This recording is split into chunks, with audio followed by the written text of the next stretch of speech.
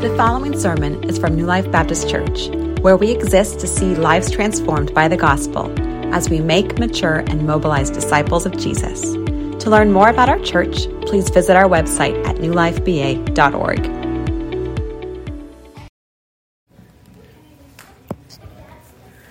Well, if you remember last week, what did we start the sermon over?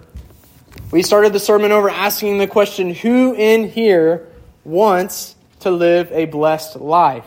And so Don, he jumped the gun, and he beat everybody to that, so maybe he gets a double portion of the Lord's blessing for that. No, I'm kidding. But we all want to live a blessed life. We want to be blessed by God, don't we? Well, last week we learned that all the spiritual blessings of God are given to us by grace and in Christ. It is in Christ that we have every spiritual blessing in the heavenly places. From eternity past to eternity future, we have been blessed by God in Christ. We learned last week that in eternity past, God has elected us by His love and by His grace. And next week we will learn that one day God will bring us into glory by His grace. And so this morning then, we are going to study that in-between. The in-between blessing, the present blessing that we receive from God. And that is that we have been given redemption by His grace. Well, we all like a good redemption story, don't we? We like hearing of redemption stories, and the storylines for some of the best movies, they follow that theme of redemption. But in the spirit of Super Bowl Sunday, I want to begin our time by sharing with you the story of a football player named Kurt Warner. Kurt Warner, he was born in Iowa, and he played at the University of Northern Iowa. He had a breakout season his senior year, and he had hopes of playing in the NFL. And so, before the NFL season, the Green Bay Packers, they invited him to training camp, but they ended up cutting him, and he didn't make the roster. However, Kurt Warner, he refused to give up on football, and though it seemed that the sport had given up on him, and so in order to pay the bills, though, he was cut, he didn't have a job, and so in order to pay the bills, he took a job stocking groceries at the local grocery store. This NFL potential stocking groceries at the grocery store. But then, seemingly out of nowhere, the owner of the Iowa Barnstormers, isn't that a renegade squad, right? The owner of the Iowa Barnstormers of the minor league arena football league, he invited Kurt Warner to play for his team. And so though this time playing in the Arena Football League, it was trying for Kurt Warner and his wife, eventually he got his big break. And he signed with the St. Louis Rams, now the LA Rams. And so the way the story plays out, it's a classic one, a classic story of redemption. The starter for the Rams at the time, Trent Green, he got injured in preseason play. And so Kurt Warner takes over the reins as the starting quarterback for the St. Louis Rams. And during their football season, the Rams become this offensive juggernaut, and they end up playing in and winning the 2000 Super Bowl against the Tennessee Titans. And so just to top it all off, as if that wasn't enough for Kurt Warner, he received the MVP of the league and of the Super Bowl during that season. And so from bagging groceries to winning a Super Bowl MVP. We all love a redemption story, don't we? But oftentimes, the way we culturally understand redemption is when a person overcomes a negative situation in their life. Sometimes that negative situation, it's a moral failing. Sometimes it's just bad luck. Sometimes it's a relational problem that they face. But oftentimes, this story of redemption, how we culturally accept and receive that, is when someone overcomes the situation themselves. Well, this morning, we're going to look at the theme and the story of redemption found in the Bible. However, this storyline, it doesn't center upon how we are able to redeem ourselves, but rather how Christ alone has redeemed us from our situation. This morning, go ahead and turn with me, if you have your Bibles, to Ephesians chapter 1. Ephesians chapter 1, verse 7. And we will spend our time. This sermon, it's a little bit of a part 1. Next week will be a part 2. So this sermon won't be as application heavy, but come back for next week and you'll receive all application you've ever wanted from this great doctrine. But this morning we are going to focus on the great doctrines of the gospel. And so if you have your Bibles this morning, and if you are turned to Ephesians chapter 1, verse 7, I would invite you to look at it with me and let's read our text. It says this: "In him we have redemption through his blood, the forgiveness of our trespasses."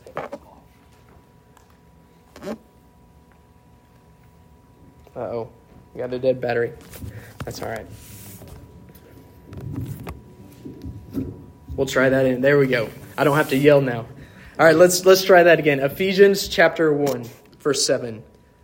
"In him we have redemption through his blood, the forgiveness of our trespasses according to the riches of his grace." So, Father, we pray now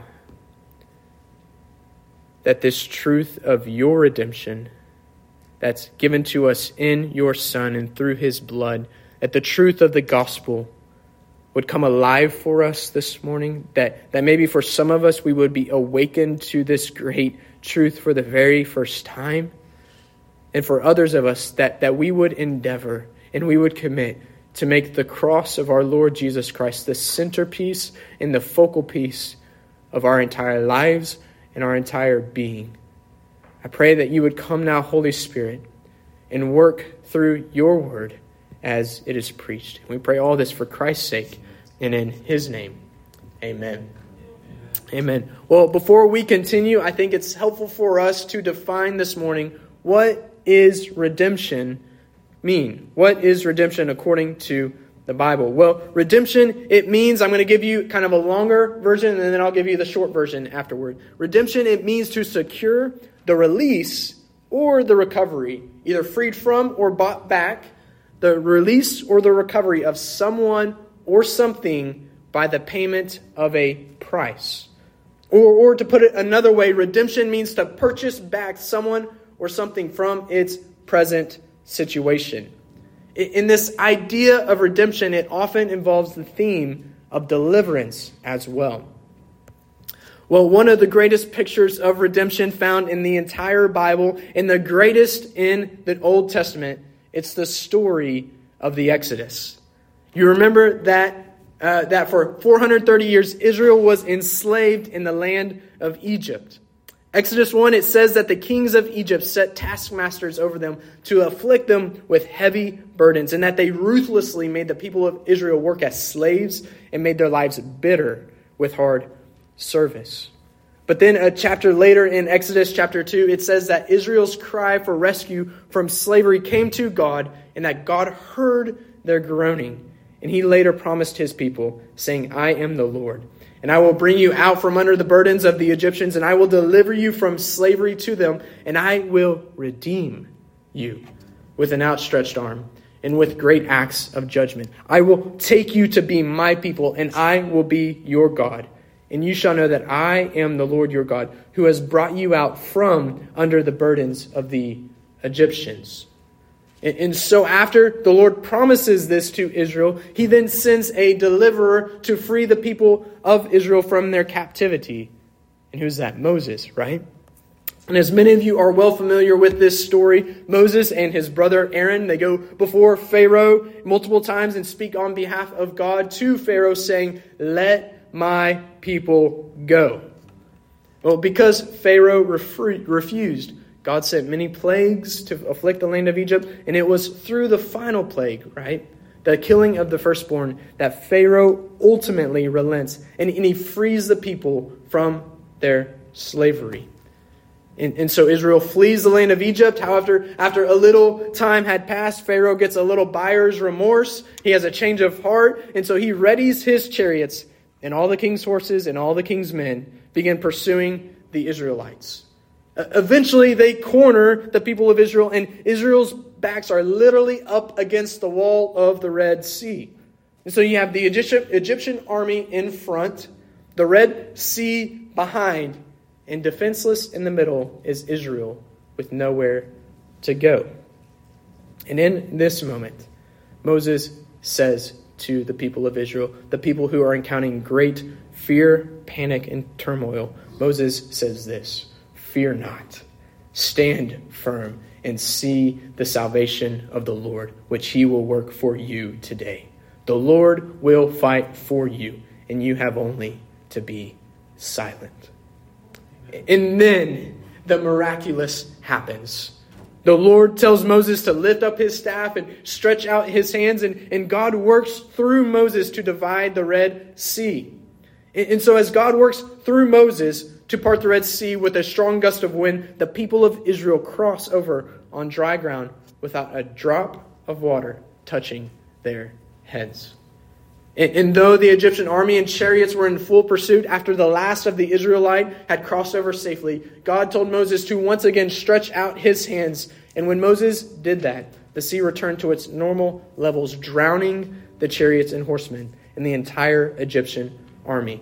Exodus 14, verse 28, it says this: "Of all the hosts of Pharaoh that had followed them into the sea, not one of them remained, but the people of Israel walked on dry ground through the sea." The Lord had redeemed the people of Israel from their bondage to slavery and had delivered them from the rule of Egypt.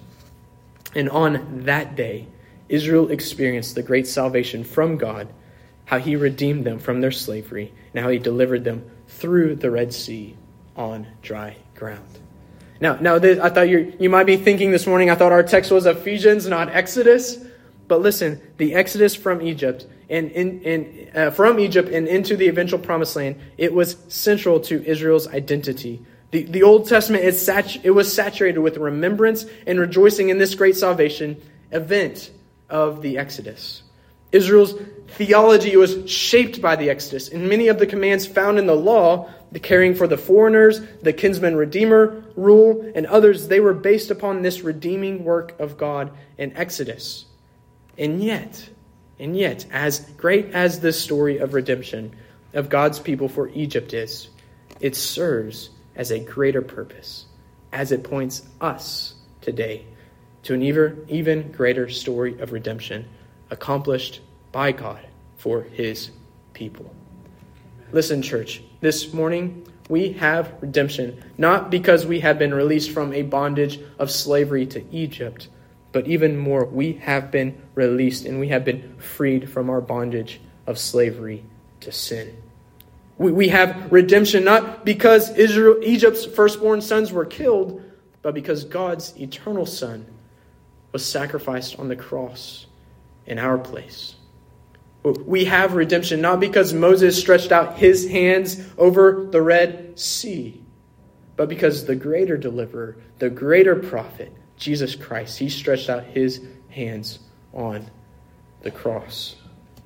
We have redemption not because Egypt's chariots and horsemen were cast into the sea, but because all of our sin has been cast into the bottom of the sea and are remembered by God no more. We have redemption, not to live in the promised land of Canaan that flows with milk and honey, but even more, to live in the promised land of the new heaven and the new earth, a place that will far exceed the perfections of Eden as far as the eye can see. We have redemption, not in Moses' victory, but in Christ's victory that he won for us on the cross. Listen, the whole point of the Exodus story in the Old Testament, it's to lay the foundation and to prepare God's people to believe in and to receive a greater redemption that has been accomplished for us, as our text says, in him. Israel's exodus from their slavery to Egypt, it's meant to point us to the greater exodus that occurred 2,000 years later, namely our own exodus from sin's captivity that King Jesus accomplished for us. In Christ, we have been purchased back and delivered. We have been redeemed from the bondage and the condemnation of our sin. And so listen, church, just as the redeeming work of the Exodus was the focal point for Israel, and just as it helped define their identity, it helped to shape their theology, and it helped to inform their obedience, how much more then should the cross of Jesus Christ be central for us today? And so may the cross, the redemption that he accomplished for us, may it be the central focus of our identity. May it shape every aspect of our theology, and may it inform how we live in obedience to God. May we be a people marked by, shaped by, and motivated by the cross of Jesus Christ. Or as Paul would say in Galatians 6, far be it from me to boast except in the cross of the Lord Jesus Christ, by which the world has been crucified to me and I to the world. May the cross be our boast. May it be our center, and may it be our all. It is in Christ and in him alone that we have redemption. It is in Christ alone that we have been delivered from our bondage to sin, and our condemnation of sin.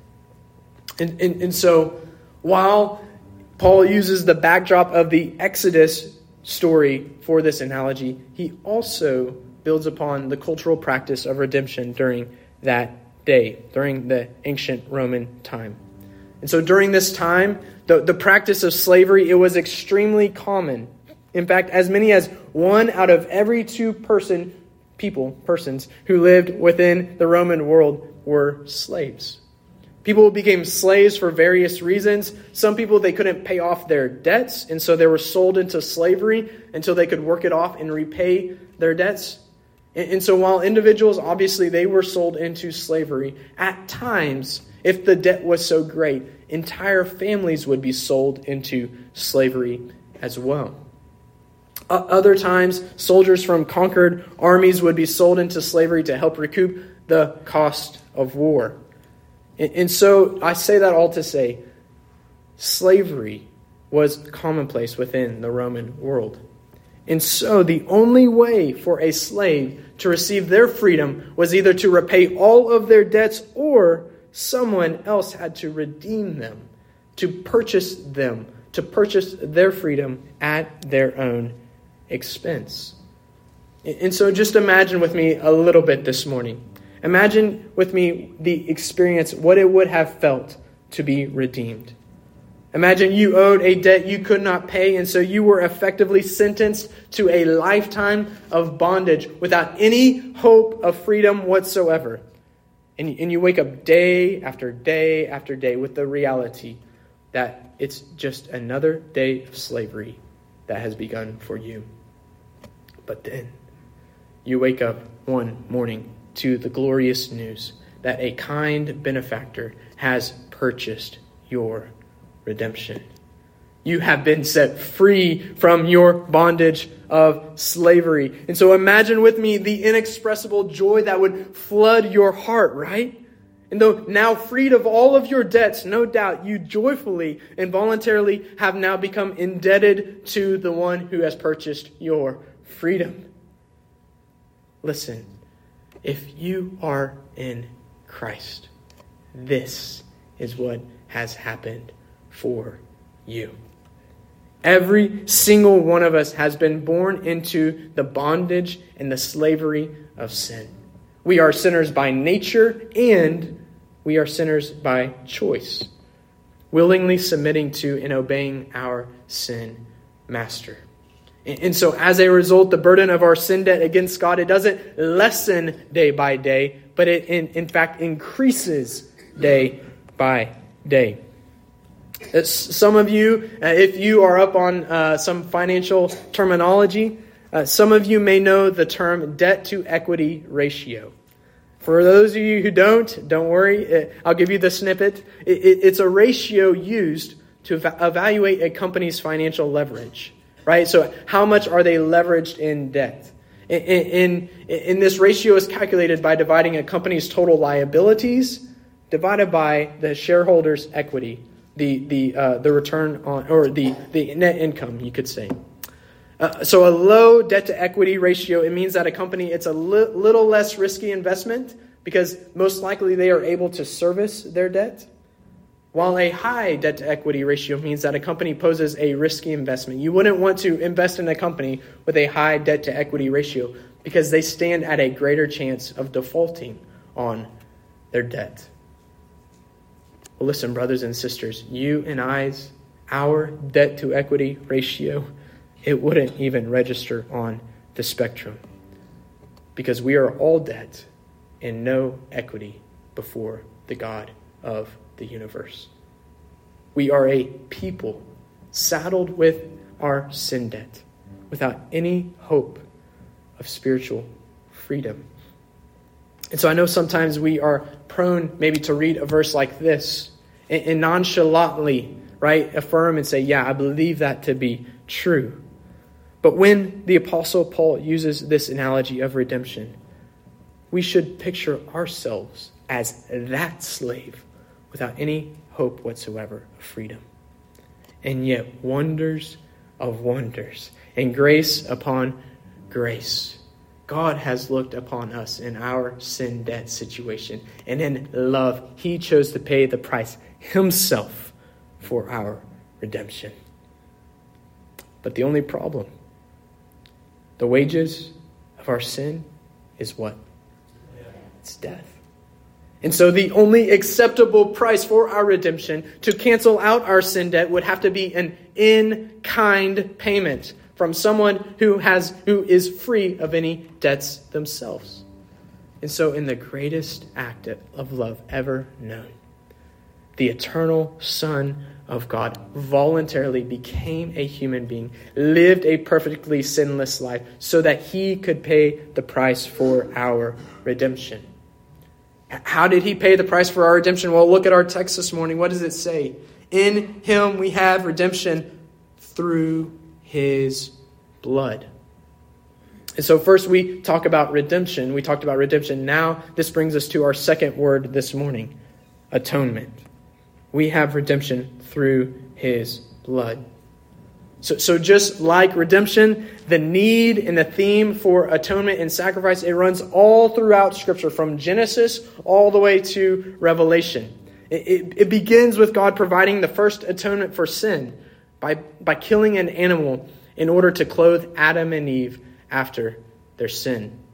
The death of an animal was the price God paid to cover the sin and the shame of Adam and Eve. Fast forward with me a little bit back to that Exodus story once more.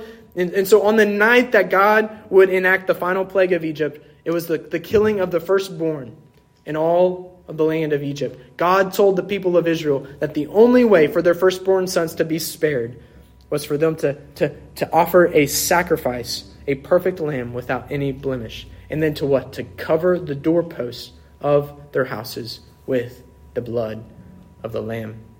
In Exodus 12, the Lord says to Israel, "The blood shall be a sign for you on the houses where you are. And when I see the blood, I will pass over you, and no plague will befall you to destroy you when I strike the land of Egypt." In other words, the only way to be spared and to escape God's wrath and his judgment was to be covered by the blood of the Lamb. So before I continue this morning, I just want to ask every single one of you, are you covered by the blood of the Lamb? The only way to escape and to be spared of God's righteous wrath and his just punishment for sin is through the blood of the Lamb. Now this idea of an atoning sacrifice, it was formalized after Israel had the Exodus, after they were brought into the Promised Land. It culminated and it was brought to a climax in the Old Testament with the institution of the Day of Atonement for Israel. And so if you have read through the book of Leviticus, you've heard about this Day of Atonement. And it was on this day that the high priest, he would enter into the tent along with a male goat, and he would bring along with him a ram. And there he would make atoning sacrifices. He would use the goat first for himself and his family, and then he would take the ram and he would sacrifice that for the entire sins of Israel. And then, after he did that, the high priest would enter into the holy place and he would take the blood of this ram and he would sprinkle it all over the holy place and on the mercy seat, symbolically cleansing it from the sins of Israel. And so then after doing this, the high priest, he would lay both of his hands on another live male goat. He would have a goat. He would put both of his hands on this male goat, and then he would confess the sins, the iniquities, the trespasses of Israel onto this goat. And after doing so, he would send this goat away into the wilderness. And this male goat would then symbolically carry with him the sins of Israel outside the camp. And if you're wondering, this is where we get the word scapegoat today.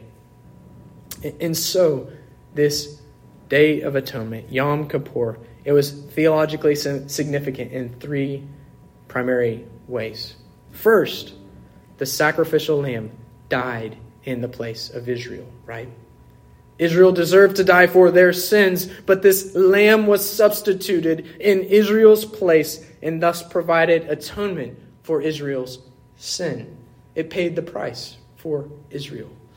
Secondly, the sacrificial lamb's blood was sprinkled all throughout the tabernacle, symbolically cleansing Israel in the tent of all of its sin and defilement. So we have substitutionary atonement, we have purification of sin, and then thirdly, the third theological significance of this Day of Atonement, the scapegoat symbolically removed the sins of Israel.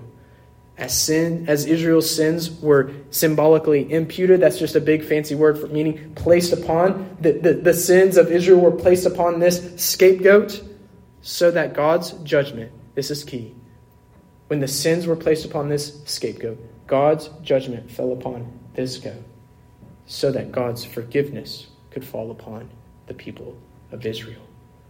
And so we have three key theological symbols: substitutionary atonement, purification of sins, and imputation, the placing of sin on another.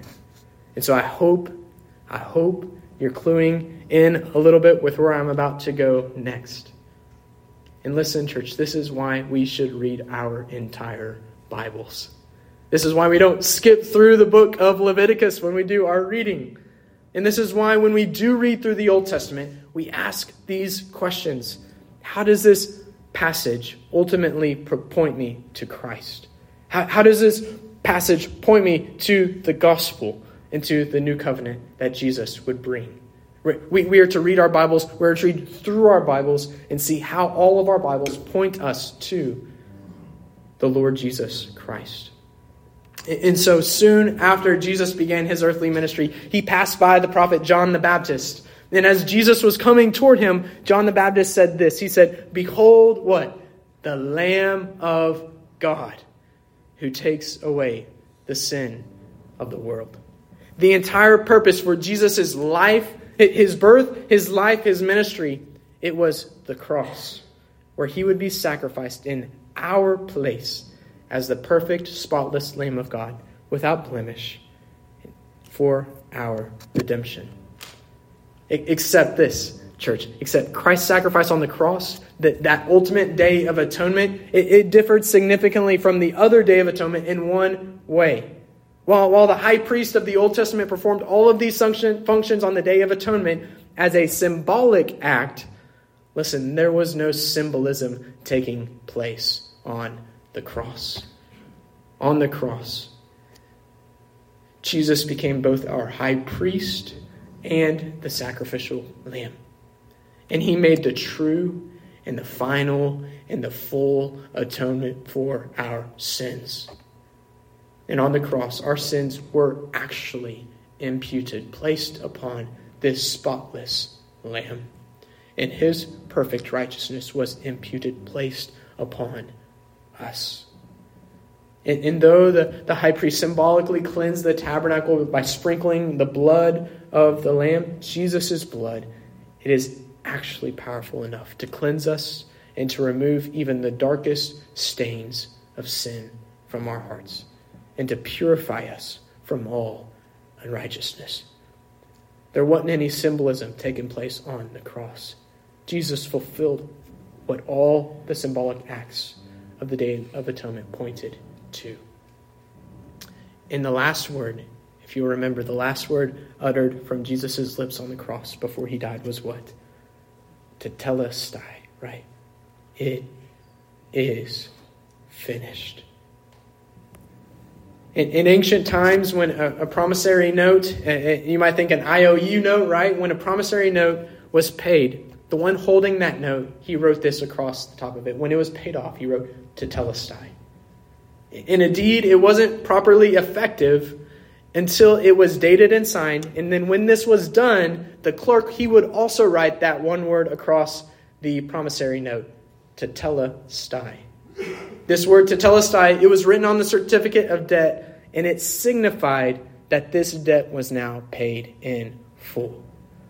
And so when Christ gave himself for us on the cross, he fulfilled all the righteous demands of the law, and he atoned for the price of our sin. And so, as a result, listen, church, written across our certificates of our sin debt is the final word from the cross, Tetelestai. It has been paid in full. The Old Testament sacrifices, they could cover our sin, but they could never actually take our sins away. But on the cross, Jesus accomplished what all of the Old Covenant sacrifices could not do, and that he actually paid the price for our sin. Someone once said, in eternity, the Son gave the Father a promissory note that he would pay the price for humanity's redemption. That's what we talked about last week. And then on Calvary, Jesus wrote across the top of that note, Tetelestai, paid in full. Wayne Grudem, he's a theologian, he said this, that if Christ had not paid the full penalty, there would still be condemnation left for us. But since he has paid the full penalty that is due to us, there is therefore now no condemnation for those who are in Christ Jesus. Listen, brothers and sisters, if you have sinned against God and you find it difficult to believe and to receive the Father's full forgiveness, then I want to encourage you this morning to let your mind continually meditate and think upon this one word, Tetelestai. It has been paid in full on the cross. If you are in Christ, then all of your sin debt, all of it has been paid in full. The price of your redemption has been paid. The terms of your forgiveness have been secured. No more debt remains. Tetelestai. Charles Spurgeon, and you get two quotes back-to-back weeks. Charles Spurgeon, he said this. He said, the general religion of mankind is due, but the religion of a true Christian is done. It is finished is the believer's conquering word. Incarnate love has fulfilled his self-imposed task. Jesus, as the substitute for sinners, he was condemned to die, and he died that he might finish the work of our redemption. Your sins have sustained their death blow, and the robe of your righteousness has received its last thread. It is done, complete, perfect. Listen, and all because Jesus, he is our substitutionary atonement. He took our place on the cross, and he made payment for our sins through the shedding of his own precious blood. It is only in him and through his bloodshed that we have redemption. Christ alone is our Passover lamb, paying the price for our sin, and he alone is our atoning sacrifice, enduring God's wrath in our place. He alone can wash our sinful garments white as snow, and he alone has become our great scapegoat, as our sins were placed upon him, and his righteousness placed upon us. He has carried our sins as far as the east is from the west. Jesus came to this earth not merely to be our great example. No, he came to give his life as a ransom for many. On the cross, Jesus paid the sin debt, and repetition breeds remembrance. And so I'm intentionally repeating myself, church.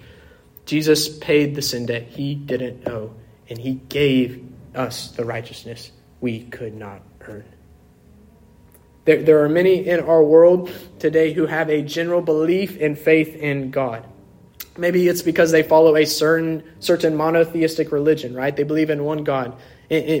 Billions of Muslims, millions of Jews, Mormons, and others would fall into this category. They have a faith in God. For others, they may not be particularly religious, but maybe they've had a moment in their life when God has spared them. And so as a result, they possess this general faith in God. I believe God is real because he was real to me. And so maybe one of these two situations, maybe that describes you this morning. Maybe you possess a general faith in God. But listen, friend, the Bible is very clear that a general faith in God is no saving faith at all. It is only through faith in Jesus Christ and in his atoning work on the cross that saves us. It is only in him and through his blood that we have redemption. And so I just want to ask you this morning, what kind of faith do you possess? A general faith in God that doesn't save, or a saving faith in the work of Christ? I invite you today, if you would say, you know what, I've believed in God my whole life, but I have not put my faith and my trust in Jesus alone for my salvation. I invite you today, come to Jesus Christ and receive the redemption and the forgiveness that he freely offers to you through his cross. Today, that word, tetelestai, it can be written over the top of your sin debt certificate, and you can be forgiven, as our text says, of all your trespasses. We have received forgiveness for all of our trespasses, full and free, through what Jesus Christ has accomplished for us on the cross. And our text says that all of this is according to the riches of his grace. The God of grace is boundless, and his arm of grace is able to reach even the worst of sinners. Listen, there is no greater and more lavish gift that God could ever give you than the gospel of his Son. One commentator, he shared this analogy. He said, if you were to go to a multimillionaire and ask him to contribute to a worthy ministry, and if he gave you a check of $25, he would only be giving out of his riches. But if instead he gave you a check for $50,000, and if that's any of you this morning, we would gladly take that check this morning. But if he wrote a check for $50,000, it wouldn't be out of his riches, but it would be according to his riches, in proportion with his riches. Listen, our Heavenly Father, he doesn't just give us enough saving grace for the day. We are not subsistent Christians. No, his grace is infinite, and he lavishes his grace without limit upon those who trust in his Son for salvation. But listen, while God's grace for us is free, it wasn't cheap. It was costly to God, for it cost him nothing less than the death of the Son of God on the cross for, listen, church, your redemption. The grace of God, full and free. The grace of God, a sinner's only plea. That he, through his death on the tree, would purchase grace for a wretch like me. Listen, church, may we never tire of studying and speaking and singing the lavish, limitless, infinite grace of our God. For in him we have redemption through his blood, the forgiveness of our trespasses, according to the riches of his grace. Let's pray. Thank you for listening to today's sermon. If you have any questions or if we can serve you in any way, please connect with us at newlifeba.org.